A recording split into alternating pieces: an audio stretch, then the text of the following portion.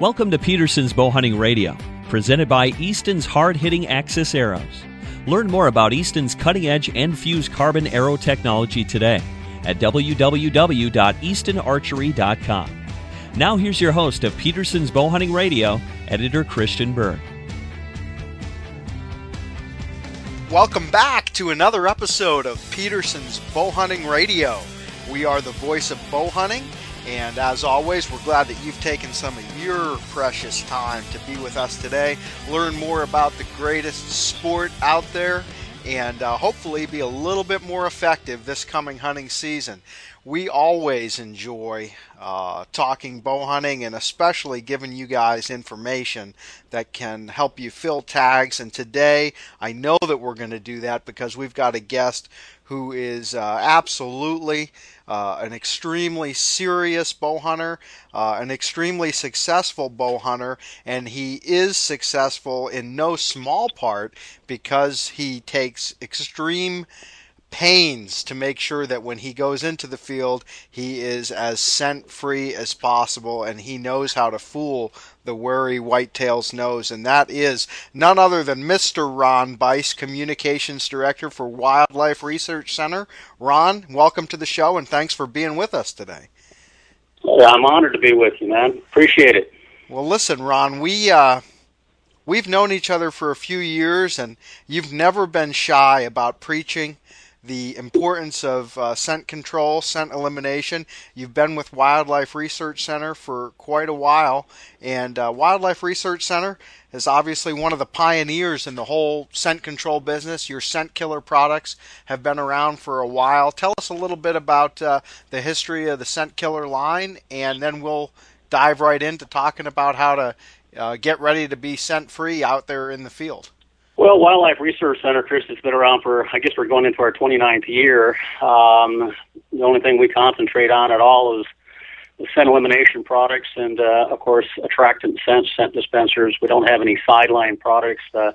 We stay focused strictly on trying to fool a big game animal's nose. And scent killer and the line have been around for many years. I've been with Wildlife Research Center for 20 years now, so it goes back quite a while. You know, I think the one thing that I try to do as far as putting an ace in a hole or putting the odds in my favor is definitely taking advantage of trying to eliminate as much human odor as I possibly can going into the field, not only for the hunt that I'm on, Christian, but for leaving behind any lingering human scent. I try to go in as incognito, and I try to walk out as incognito as possible on every hunt that I go on. Yeah, and you talk... one thing that you talk a lot about is the idea of realistic scent control. You know, I guess there are a lot of people who just think that, you can eliminate 100% of your human odor, but maybe, your take on that is if you have a pulse, you're going to be, having some kind of presence there wherever you are. It's kind of impossible, but at the same time, that doesn't mean you can't do an awful lot to be undetected, right? Well, that's exactly it. I honestly believe without question that Wildlife Research Center makes the best products to eliminate human scent on every hunt that you go on. There's no question, but I'm a bow hunter, Chris, and just like you are, I've tried pretty much everything out there. I know that it's an impossibility to get 100% scent-free. I know that under, hunting scenarios, that you're going to be building perspiration, you're going to be increasing odor, you're going to be leaving behind some scent. The whole key here is taking realistic expectations of it, trying to make sure that you bring down whatever human odor you possibly can with the time and the situation of the hunt. In my case, for example, I hunt a lot of times in the back 40, if you will, 40, 120 acres, whatever. I'm a whitetail guy mostly. I can go through quite a few steps, preliminary steps, to reduce my human odor. However, if you're in a situation where you're climbing up the mountain and you're going after an elk or whatever the case may be, you may be out there for 2 or 3 days. I mean, you just can't take advantage of some of those steps. But whatever the time and the situation of the hunt that you're on, by all means, bringing that human odor down to whatever levels you possibly can is going to get you a lot closer to more game animals more often, giving you better opportunities for shots. That's the whole thing. It's kind of like, a deer, for example, and all big game animals surely can smell better than us, but a deer can smell 1,000 times better than you and I can. I mean, it's been said, some people say less, some people say more, but let's just take that number 1,000 times. It's just hard to believe what the world smells like to an animal that can smell to that degree. But these animals are always maintaining, I don't care if it's deer or elk or whatever you're after, they're maintaining safe distance from predators in the area. For example, maintaining that safe distance on their sense of smell.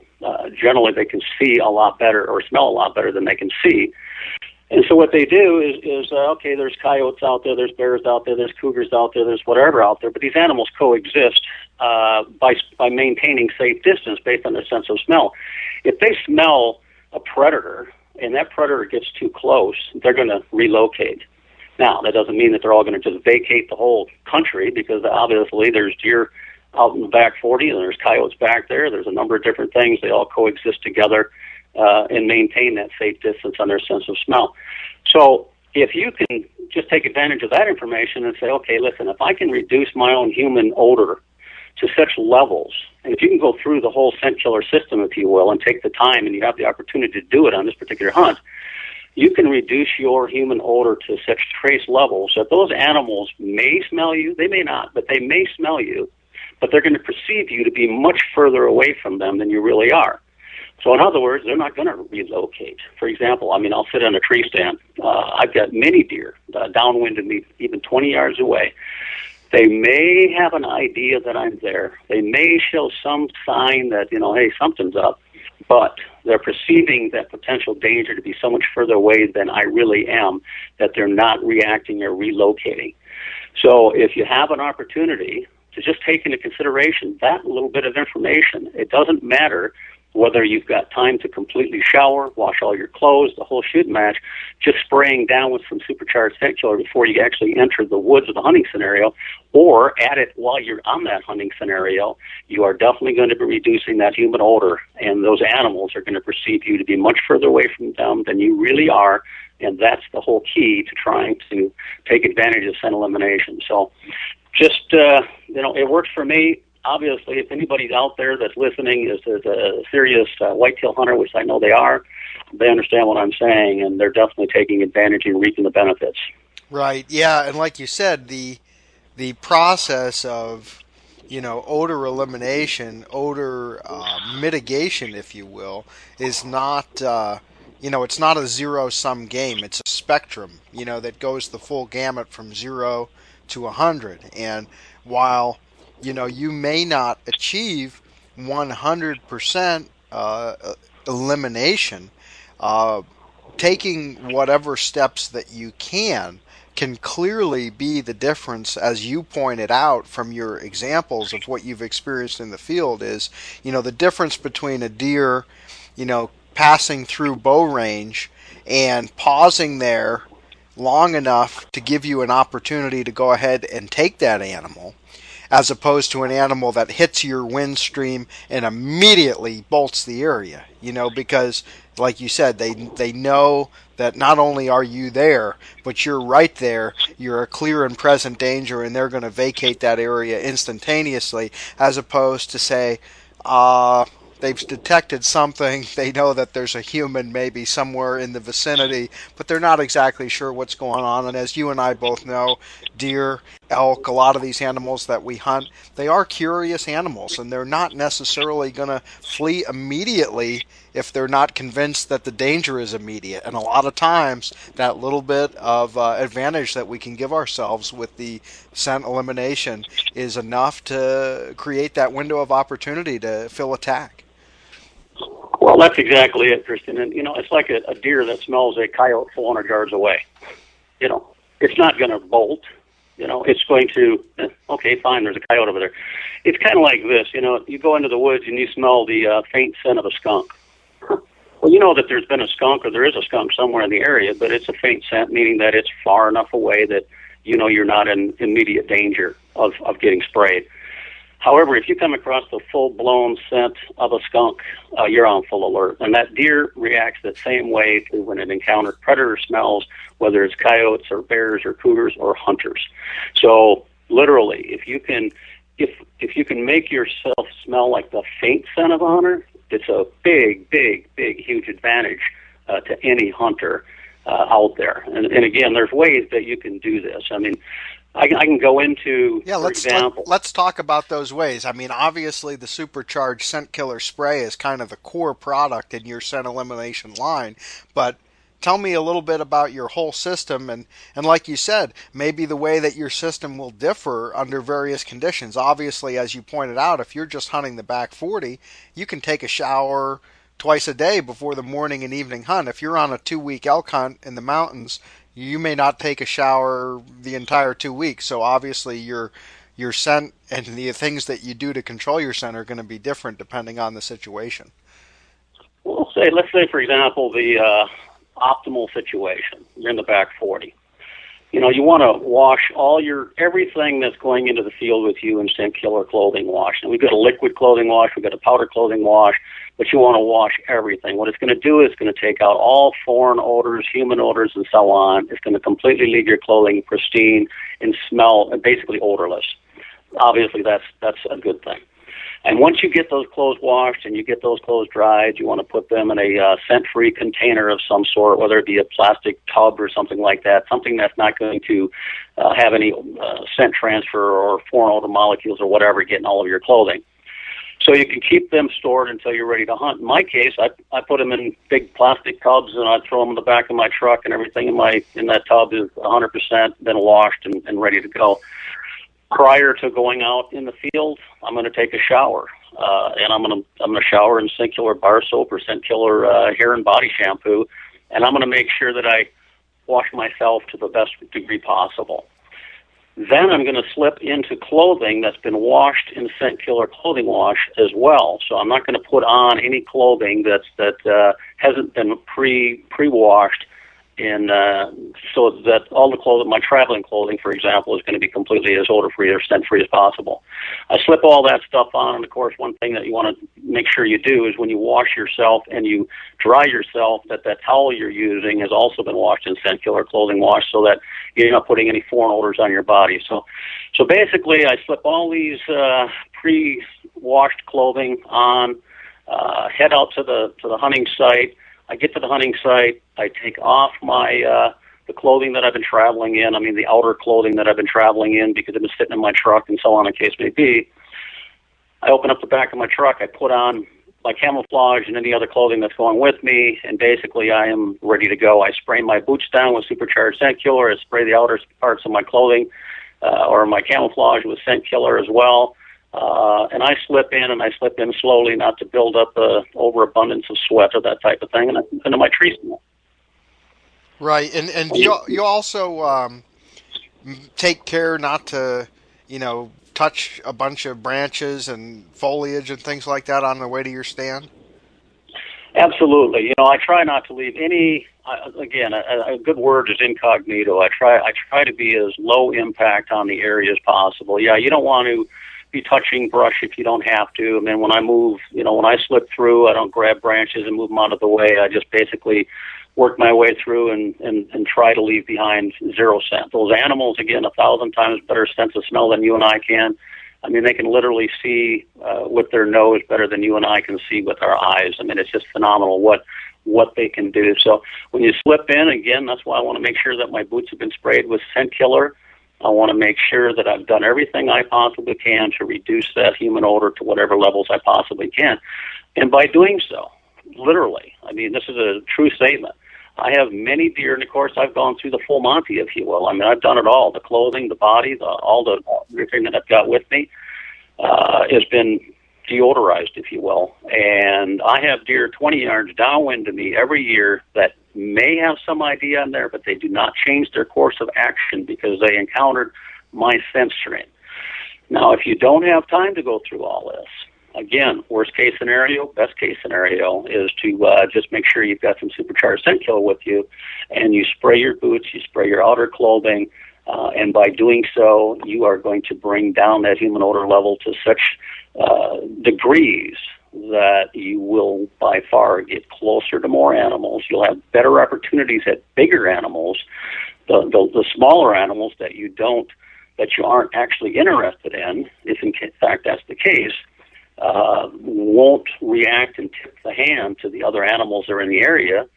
They'll just basically go on and do what they normally do. And you're going to leave the area so much fresher, even when you go in and when you come out. You know, they say the first time you hunt a deer, big game animal, if you will, is your best opportunity of bagging that animal. And the reason is because that animal doesn't know it's being hunted yet.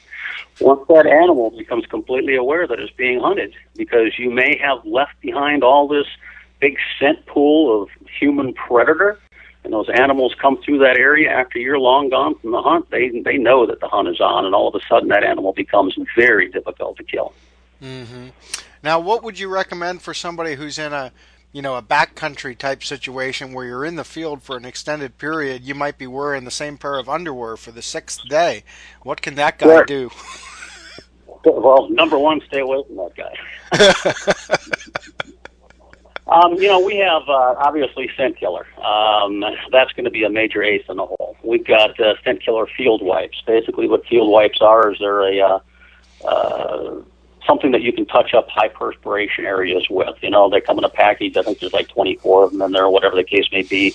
You open up the pack, you take one out, you wipe your underarms, you wipe, various high perspiration areas. And that's going to definitely give you a major advantage. Another thing, you can take a bar of scent killer bar soap with you. So if you can get to a stream or whatever the case may be, any water source, you can touch up again.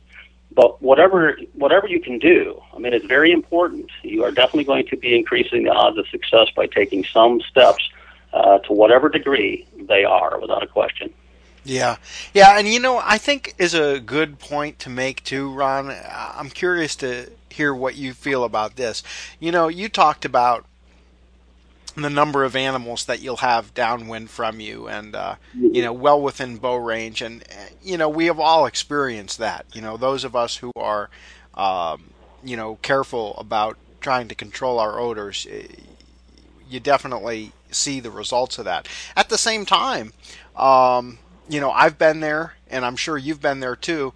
I've been in stands on certain days when I feel like I've done everything right. And, occasionally you're still going to get winded by an animal. The wind is just dead wrong for the way that a particular animal is approaching, and they get into that wind stream, and clearly they lock up. They've sensed that you're there. And, people may be prone to say, in today's day and age with marketing and obviously, folks are trying to sell product, they're going to say, well, that's it, scent killer or whatever product they're using, they're just going to say, well, it doesn't work, that's it, I'm done with it. I think that is, dangerous too, because just as you can't say that every animal, is going to come, or that you can say, you had a lot of animals downwind, you can't say that just because you got busted once that there was no benefit to what you did, because there might have been, 5 or 6 other animals that you did have an opportunity at. So, like you say, it is a continuum. And would you kind of agree with that too? You have to, you take the good with the bad, but you cannot, take any one particular situation and just say, yes, it's the greatest thing in the world, or it has no value whatsoever. You can't judge it that way. I would agree 100% with you, Christian. The truth of the matter is I'm a bow hunter. I mean, the reality of it is, I'm also the communications director for Wildlife Research Center. I mean, I'm aware of realities when it comes to getting scent-free, if you will. Scent-free doesn't truly exist in a hunting situation. Again, as I said before, I do believe that Wildlife Research Center makes the best products to do so. I know for a fact there's some tremendous benefits in taking advantage of these products. However, at times you are going to get busted. Now, let's put it this way. The first time that I ever rattled 2 antlers together to call in some whitetail bucks, heck, I did that I probably tried it 20 times, never had any success. I knew that something was wrong. I didn't know what it was exactly. I'd see it on TV or on videos back in the old days, and I guess it comes down to buck to doe ratio. You know, if you got a 50-50 ratio, you're going to have super success calling in these animals, whatever. I stopped doing it. I figured, hey, it wasn't going to really be a benefit to me. Truth of the matter is, 4 years later, I picked it up again. I called in the biggest buck that I ever had an opportunity at. I didn't kill that buck, but I saw it work. I take rattling antlers with me every time I go out, even in early September, believe it or not. Another thing, let's go to fishing, for example. Every time you throw that favorite daredevil out into the water or that favorite Rapala, you may not get a bite. You may throw that thing out there 30 or 40 times before you can get a hit on it. And if you quit it the 30th time before you got the hit, you never realize how valuable that tool can be in a fishing environment. Same thing with scent elimination. Same thing with utilizing attractant scents, if you will. But scent elimination, for example, without a doubt, it is the single most technique that you can take advantage of to increase your odds of success. Does it work every time? No. Does it work a lot? Yeah. And depending on the time of the situation of the hunt you're on and how much prelim or pre-work you can put into it, you're going to be amazed. And I know you already know this, Christian, but I mean, the truth is, and you're right, you know, somebody could be listening and saying, the guy's trying to sell products. You know what? When I talk to people about hunting, I'm not selling products. What I'm doing is I'm trying to share things that are real with people so that these people have a better, more effective, more fun in the field. Mm-hmm. I say the same things to my best friends and to anybody that I'm talking to. I know that taking advantage of scent elimination is going to give you so much more opportunity in the field. And again, if all you've got is time to spray down with some supercharged scent killer, if you will, you're going to see the results. Yeah, absolutely. And you know what it boils down to, Ron, is like so much of what we've been talking about, like you've said several times, I'm a bow hunter, I'm a bow hunter, I'm a bow hunter. Well, yep. We bow hunters know, that there's a million things that have to all come together the right way to harvest any animal with a bow and arrow.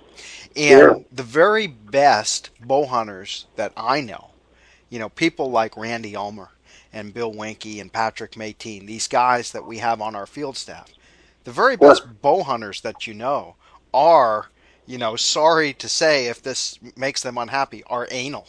They are extremely particular about every piece of the puzzle, from their equipment to their clothing to the way that they get in and out of the field.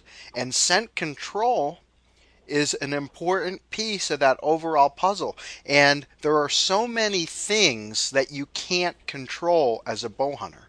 You can't control the weather. You can't control the wind. You can't control what a given animal is going to choose to do on a given day. But to the things that you can control, be just as particular about your scent elimination regimen as you are about adjusting the rest on your bow, or about tuning your broadheads and making sure that you're sighted in, with your broadhead arrows and all those things. And it's like you said, no one thing is going to guarantee success on any given day, but when you put all those things together, you can maximize your chances to be successful on each and every hunt. And if you do that often enough, you put your time in diligently, eventually you are going to meet the success that you've earned in doing that.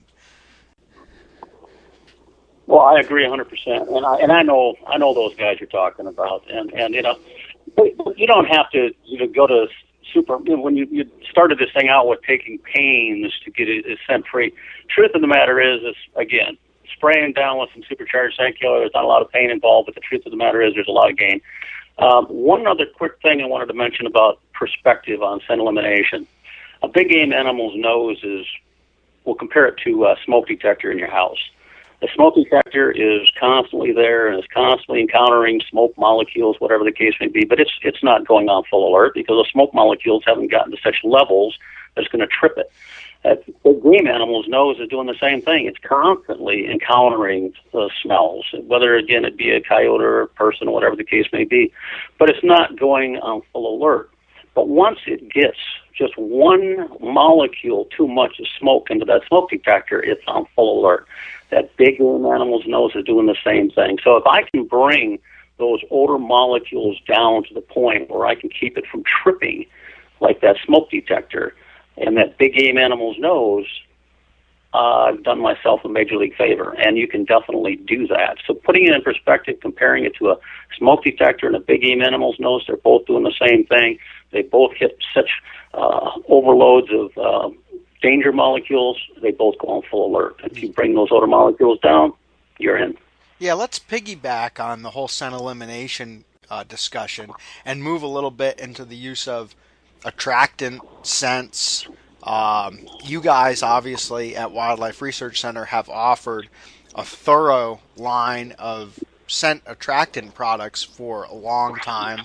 And, you know, let's talk about that a little bit, talk about some of the new things you have for this year. And as we do that, keep in mind that scent elimination and the use of attractant scents really go hand in hand. You know, I've heard a lot of people say, and I tend to agree with this because it just makes sense logically, that if you are going to use attractant scent products as part of your hunting strategy, and you don't, in conjunction with that, practice the best human odor control that you can, you're probably not going to do yourself a lot of favors, because when you put those attractant scents out there and the animals pick up on that, they're keying in on those odors, those smells that they're getting, and they're actually heightening, you know, their conscious thought, if you will, about what they're smelling. And if you've got human odor mixed in with that, you may actually be doing more harm than good. So tell me what you think about that, and tell me about your strategies when it comes to using attractant scents and scent elimination and how they go hand in hand.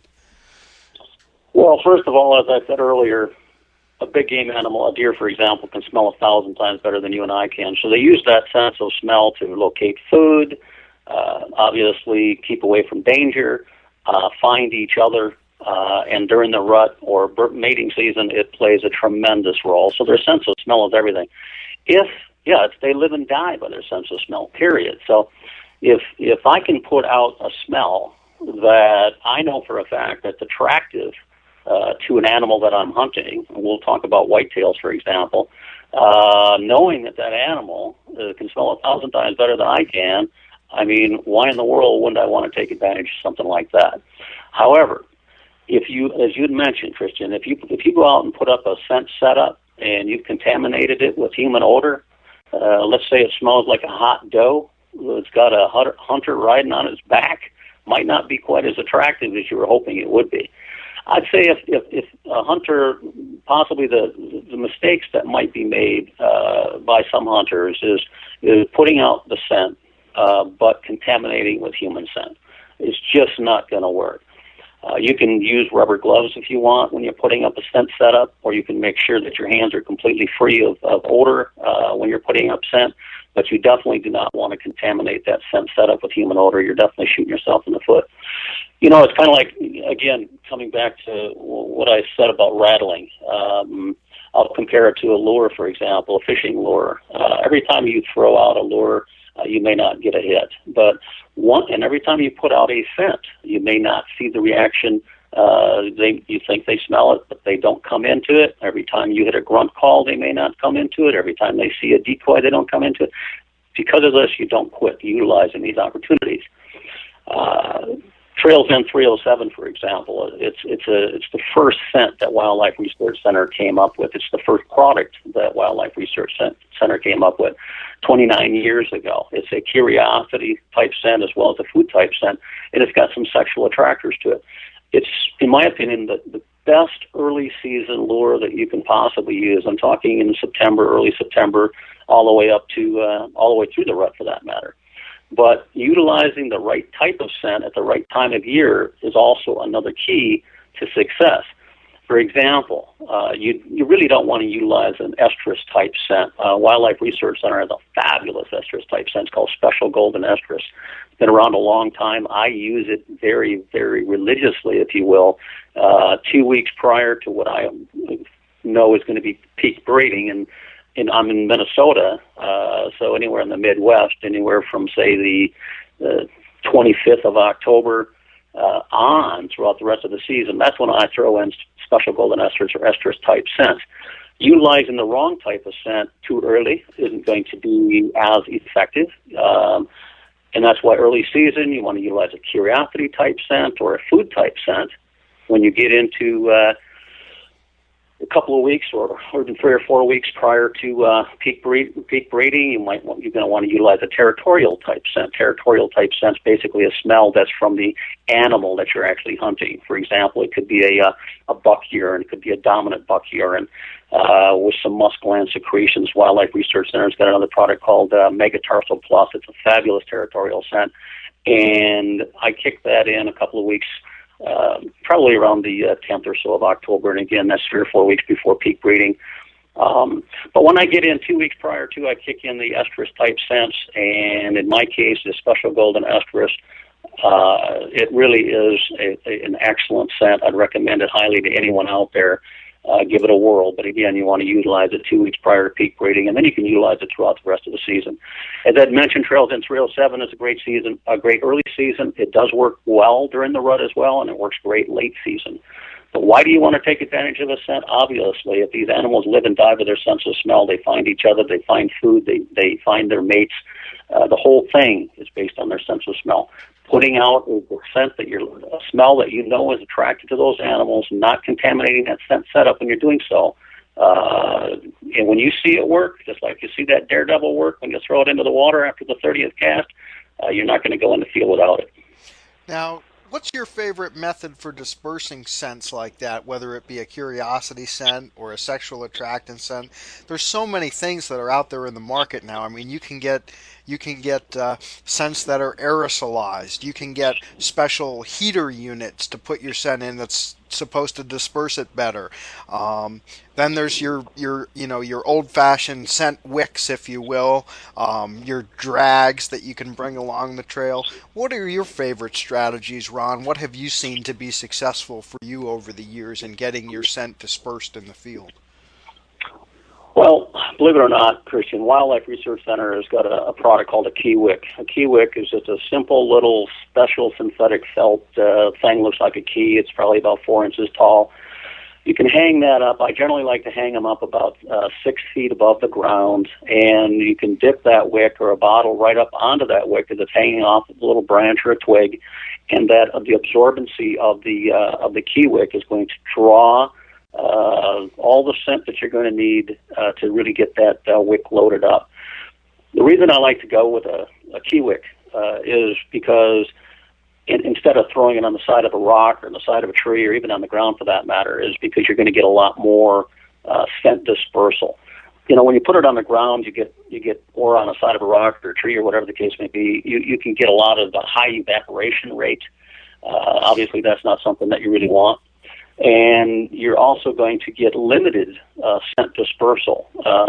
Again, putting it up 6 feet on a key wick and letting those thermals and those wind currents just carry that scent out a long ways. That's pretty much the way that I do it. I usually will set one up off to my, for example, a bow hunting scenario, obviously gun hunting as well. But in a bow hunting scenario, my maximum confidence shooting range, I might throw one off to my right as I'm facing into the wind, because I always like to keep the wind in my face. Put it off at about a 45-degree angle off to my right, one off to a 45-degree angle off to my left.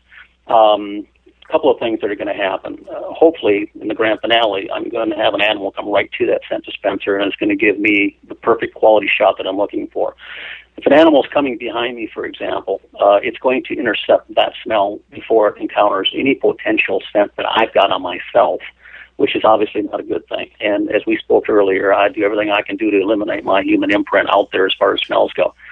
However, if that animal's coming behind me and it smells that thing from even 200 or 300 yards, it could very well work its way up to that scent dispenser rather than continuing on its way. And if it did continue on its way, rather than intercepting that smell, it might bust me actually in the location. Hopefully that's not going to happen. But so you've got an advantage. Not only are you going to be able to bring animals that are going to come behind you and they're going to walk up to those wicks because they have a curiosity smell, or it's a food type smell, or it's, depending on the time of year, it's a territorial type smell, or it's an estrus type smell. And again, off to my right, off to my left, my maximum confidence shooting range, definitely going to increase opportunities that I would not have had hadn't I taken advantage of the utilizations of scents. Mm-hmm. Let's talk a little bit about scrapes, because I know you guys have your Magnum scrape dripper is a popular product, and you've also tweaked your scrape attractant for this year. When do you hunt scrapes or mock scrapes? Do you put drippers over a lot of active scrapes in your area? Do you create your own scrapes, and what kind of a role does the scrape dripper play in your overall deer hunting strategy, Ron? Well, I do utilize a lot of Magnum scrape drippers, and as the Product Wildlife Research Center has got, I'll explain a little bit. I hunt a lot of scrapes. Obviously, you know for a fact that there's been bucks there. There's a good chance that bucks are going to come back to these areas. Now, not all scrapes are created equal. Obviously, the number one thing is you want to make sure that the scrape that you're hunting has got an overhanging interaction branch. Now, these are branches, as most hunters out there are aware of, that they're over the scrape, hanging over the actual scrape. Their interaction, these bucks will come up to those branches. They're usually about 5 feet off the ground. They'll work their antlers onto those interaction branches. They will work their preorbital glands onto those interaction branches. These are the glands between the eyes. They'll work their forehead glands. They'll chew on the overhanging limbs. They're leaving behind a tremendous amount of communication between the deer that are in those areas. So I know scrapes are very effective. Wildlife Research Center came up with an ultimate scrape dripper several years ago, and 2 or 3 years ago came up with the Magnum scrape dripper. I prefer the Magnum scrape dripper, and the reason is because it's got more of a capacity as far as being able to put more scent in it and leaving the dripper in itself to drip for a longer period of time without me having to go in and either change the scent or put more scent in it. Magnum scrape drippers basically have a 9-ounce capacity inside the actual dripper itself. And inside that capacity, as long as the amount of air that's in the dripper is larger than the amount of scent that you have in it, you're going to be able to get this thing activated. It activates on the changes and rise in temperature. For example, in the evening hours, temperatures are generally never rising. They're generally just going down or maintaining themselves. During the beginning of the day, as the sun comes up, the day starts to warm up. The dripper itself, the air pocket inside the dripper, starts to becoming warmed up, and as air warms, it expands. So, Magnum scrape dripper, you put 4 ounces. We'll talk about active scrape in a minute, but I generally put active scrape in my drippers. 4 ounces of active scrape in a Magnum scrape dripper hanging up over the interaction branch. The 5 ounces of air pocket inside the Magnum scrape dripper, as it warms up, starts to heat or starts to expand, forcing scent out onto the mock scrape or active scrape, if you will, slowly but surely, and it generally drips for 2 to 3 weeks under normal temperature shifts during hunting season. So what you're doing basically with active scrape, and this year, as you'd mentioned, we came up with the time release formula active scrape, meaning time release, what happens is it's going to last longer, the smells are going to last longer, it's going to be more effective overall. Coming out of that dripper, down onto your scrape for 2 to 3 weeks, as bucks come through, they smell that. You've got doe urine, you've got buck urine, you've basically got all the different smells, various smells that you're going to have in an active scrape, freshening during daytime hunting hours, because it drips daytime only because of the temperature rises, that you're conditioning the bucks in your area to come into those scrapes during hunting hours rather than at night when they normally might. So you're reconditioning those deer to come in during hunting hours, giving you opportunities that you wouldn't have had you taken advantage of utilizing drippers over scrapes. What's the timing that you'll use your scrape drippers? Is that the whole deer season, or what segment do you typically find is most productive?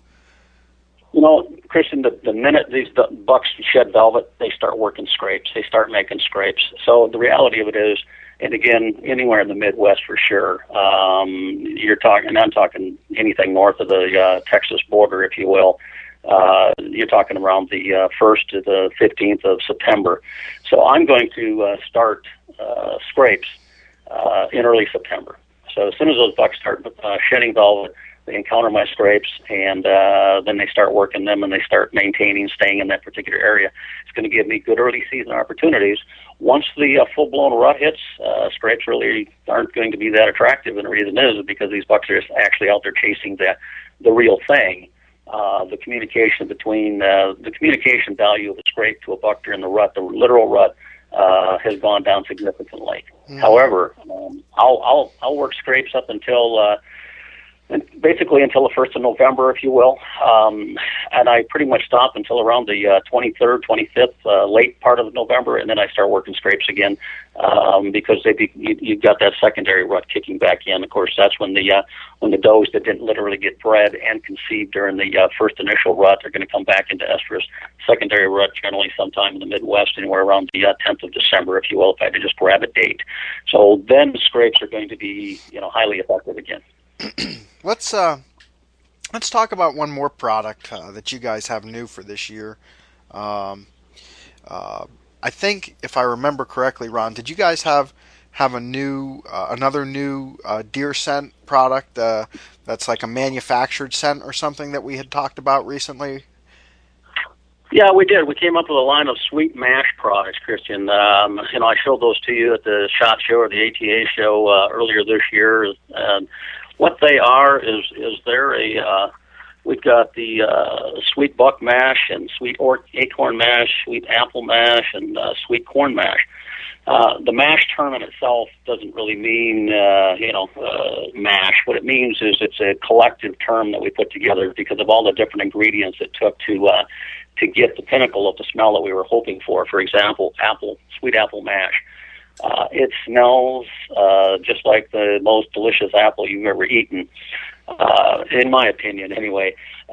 What you do with these mash... I'll confirm it, Ron. It smells really good because I smelled it. Actually, you sent me some, and I've got a bottle of all three of those here in my office, and they all smell good, man. Like you could drink it, although I'm not going to attempt to do that. I wouldn't suggest it. You might be a little bit disappointed, but...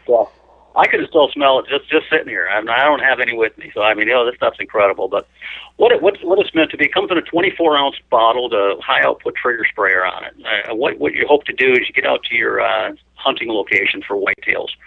Go out 20 yards, 30 yards from your hunting stand with the wind in your face, and spray a large area. Spray an area that basically what you're doing is you're planting an apple orchard, if you will, that all over the foliage. Put it in the upper limbs if you can. Just spray it all over. What you're doing is when a deer comes through and it smells that fresh apple, if it has any sense of hunger in any way, shape, or form, or even curiosity, it's going to come over into that general vicinity and linger for a period of time, giving you an opportunity. I generally wouldn't put out a sweet apple mash if I wasn't hunting in an area that had apples in it. I would want to introduce a foreign smell. In that particular case, if I were hunting out of an oak tree, for example, I would use sweet acorn mash. Again, 24-ounce bottle. Just spray it out. It's going to collect on all the foliage that's over there. You're trying to build or create the illusion that there's a food source that doesn't really exist. Now, this stuff is not food in any way, shape, or form. Not meant to even spray it on food. It's basically just an attractant that you're attractive to their sense of smell, sense of curiosity, sense of hunger. And, of course, then we've got the sweet corn mash, doing basically the same thing, trying to create the illusion that there's a food source that doesn't really exist. But as long as they are attracted to it, come over to it, actually get into it, going to create opportunities that may not have existed for shots if hadn't taken advantage of it. I'm pretty excited about these new products. Personally, I have not had the opportunity yet to take advantage of them. We just came up with them this year. Introduced them for 2011. I will be utilizing those this hunting season and to try them. I do a lot of video work for Wildlife Research Center throughout the hunting season in a variety of locations. I'll have a perfect opportunity to take advantage of these things. But knowing what I know about a deer's sense of curiosity, sense of smell, there's almost zero possibility that they're not going to be extremely attracted to these products, and I'm looking forward to trying them out. So is this the first time that Wildlife Research Center has gone into the the food type attractant sense as opposed to, the actual deer-based attractants? More or less. Trails Den 307 literally is a food type scent as well, but rather than putting out, Trails Den 307 comes in a 1 ounce bottle, a 4 ounce bottle. In this particular case, you've got 24 ounces. I think the retail price on these products is $12.99, by the way. So you can put a lot of it out there, and for a pretty limited, pretty low price. I mean, you're not going to put the whole 24 ounces out there, is my point. But when you're talking about Trails Den 307 definitely has a food attractant value to it. However, it's also got a sexual attractant, and it's also got more curiosity. So the answer to that question is pretty much yes, but not totally yes. Gotcha. Well, like I said, it definitely smells good, all three varieties, and I'll give it a try this year as well, and it's definitely something that, again, like anything else that we discussed, Ron, there's no magic bullet in this game, but on any given day, one of the several things that we can employ as bow hunters to give ourselves an advantage may be the ingredient that trips the trigger, if you will, and why not take advantage of every advantage that we can get, because when it comes down to it, at the end of the day, even the very best bow hunter in the world is unsuccessful many, many more times afield than he is successful, and so the advantage remains in the animal's favor, and we've got to do all that we can to increase the odds so that occasionally we can punch that tag and bring some meat home in the back of the pickup. That's exactly it. But the nice thing about it, when you're putting these little odds in your favor, getting back to scrapes, for example, first time I've actually had success building a mock scrape. I put this scrape out like 3 weeks prior to the hunt, and I was excited to go check this thing out, but I slipped up. It was dark before sunrise. I slipped up into my stand. I knew my scrape was 16 yards away. I was waiting to see it. I couldn't see it. And literally, all of a sudden, that magic moment when I realized, hey, it's time to hunt. And I looked over and I looked into that scrape, and I swear to God, it's a true statement. I had a 90-inch 8-point buck working that mock scrape. I did not shoot that deer, but I'll tell you what, it's something that I'll never forget as long as I live. And I say it this way: if something happens on a hunt that you'll never forget as long as you live, that's a successful hunt. It just increases the overall excitement of getting out there and truly enjoying the hunt, putting as many odds in my favor as possible, taking that whole bag of tricks. It's not loaded with just scents and scent elimination, I can assure you. I got all kinds of tricks in my bag, and they're all there for a reason, but every one of them is there for a reason, and I'm going to take advantage of every one of them. And by doing so, I have increased my success in the field and my pleasure and overall experiences big time, and I'm quite happy. That bag of tricks I've got is the one that I've got. Yeah, absolutely, and that's a good point to end on, because when it comes right down to it, it's really only the people who don't hunt who think that hunting is really all about killing, because if you add up all the time in your entire hunting lifetime that you're actually killing an animal, that will add up to perhaps a minute or two of total elapsed time in the field that it took you to kill all the animals that you'll ever kill, and then you add up the rest of the time, and it's going to be weeks and months and maybe years spent out there, and it's the entire experience that really makes it such a passion for all of us, and the process is just as important as the result, and all these things, from scent elimination to attractant scents to the strategies that we put forward in selecting stand sites, or where we put food plots, or the properties that we choose to hunt on. It's all part of the game, and it's all part of the experience, and it's what makes it so fascinating, because there's no two hunts that are the same, and we're constantly learning and refining and developing our strategies. And appreciate your time today, Ron. I know you guys have a website with a lot of resources on there, not only about your product, but maybe some strategy, some scent elimination type tips. Where can people learn more about Wildlife Research Center? Right, we've got a website. It's called wildlife.com. Pretty simple, wildlife.com. One thing I wanted to share also with the listeners is, when I was talking about the sweet mash products and so on, Wildlife's got a wide variety of products that I didn't talk about, obviously. The one thing that I'll share with you what I like so much, another thing about Wildlife Research Center is that every product that Wildlife Research Center offers to a consumer has got a 100% money-back guarantee. No questions asked. For example, the sweet mash that I haven't had an opportunity to try yet, when we introduced that product, I'm confident that it wouldn't have a Wildlife Research Center brand if it hadn't been tried and tested by a number of different people. However, if a consumer went out there and bought that product because they listen to us on this radio program right now, if by chance for some reason or another they don't, it doesn't meet up to their expectations with a copy of their sales slip up to full suggested retail, Wildlife Research Center will buy it back from that consumer. So, and that includes everything from the Kiwix to the Magnum Scrape Trippers to the scent killers to on and on and on it goes. So it gives a listener an opportunity to risk-free basically go out and try some of these products, try some of the techniques that we talked about. And the reason they have the 100% money-back guarantee, Christian, is these products actually do work.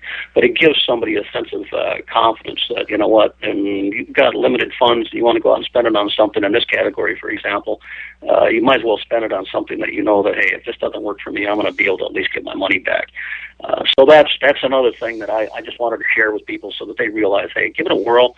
Do it the way we talked about. Experiment with it. I think you'll find some serious success with it, and I think you'll appreciate the fact that we listened to these tips today.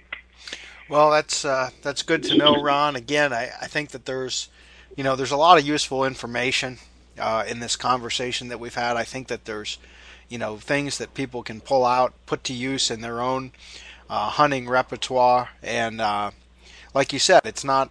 Yeah, you're selling products, but you're not just selling products. You're a hunter. You have the same passion that we all do, and we're all just trying to do what we can to fool these animals, as you say, to fool their nose. And it's a quest that's been going on for many years, and it will continue for many years to come. And I'm glad that Wildlife Research Center has been a part in kind of bringing us down the road toward success, and I appreciate your time, and I wish you guys all the best of success in 2011, and you make sure to follow up with me this fall and let me know how you made out with those new MASH products, okay? I'll do that, I will. All right, Ron. Well, thanks again. Appreciate you being a part of Bow Hunting Radio, and I'm sure we'll talk again before long.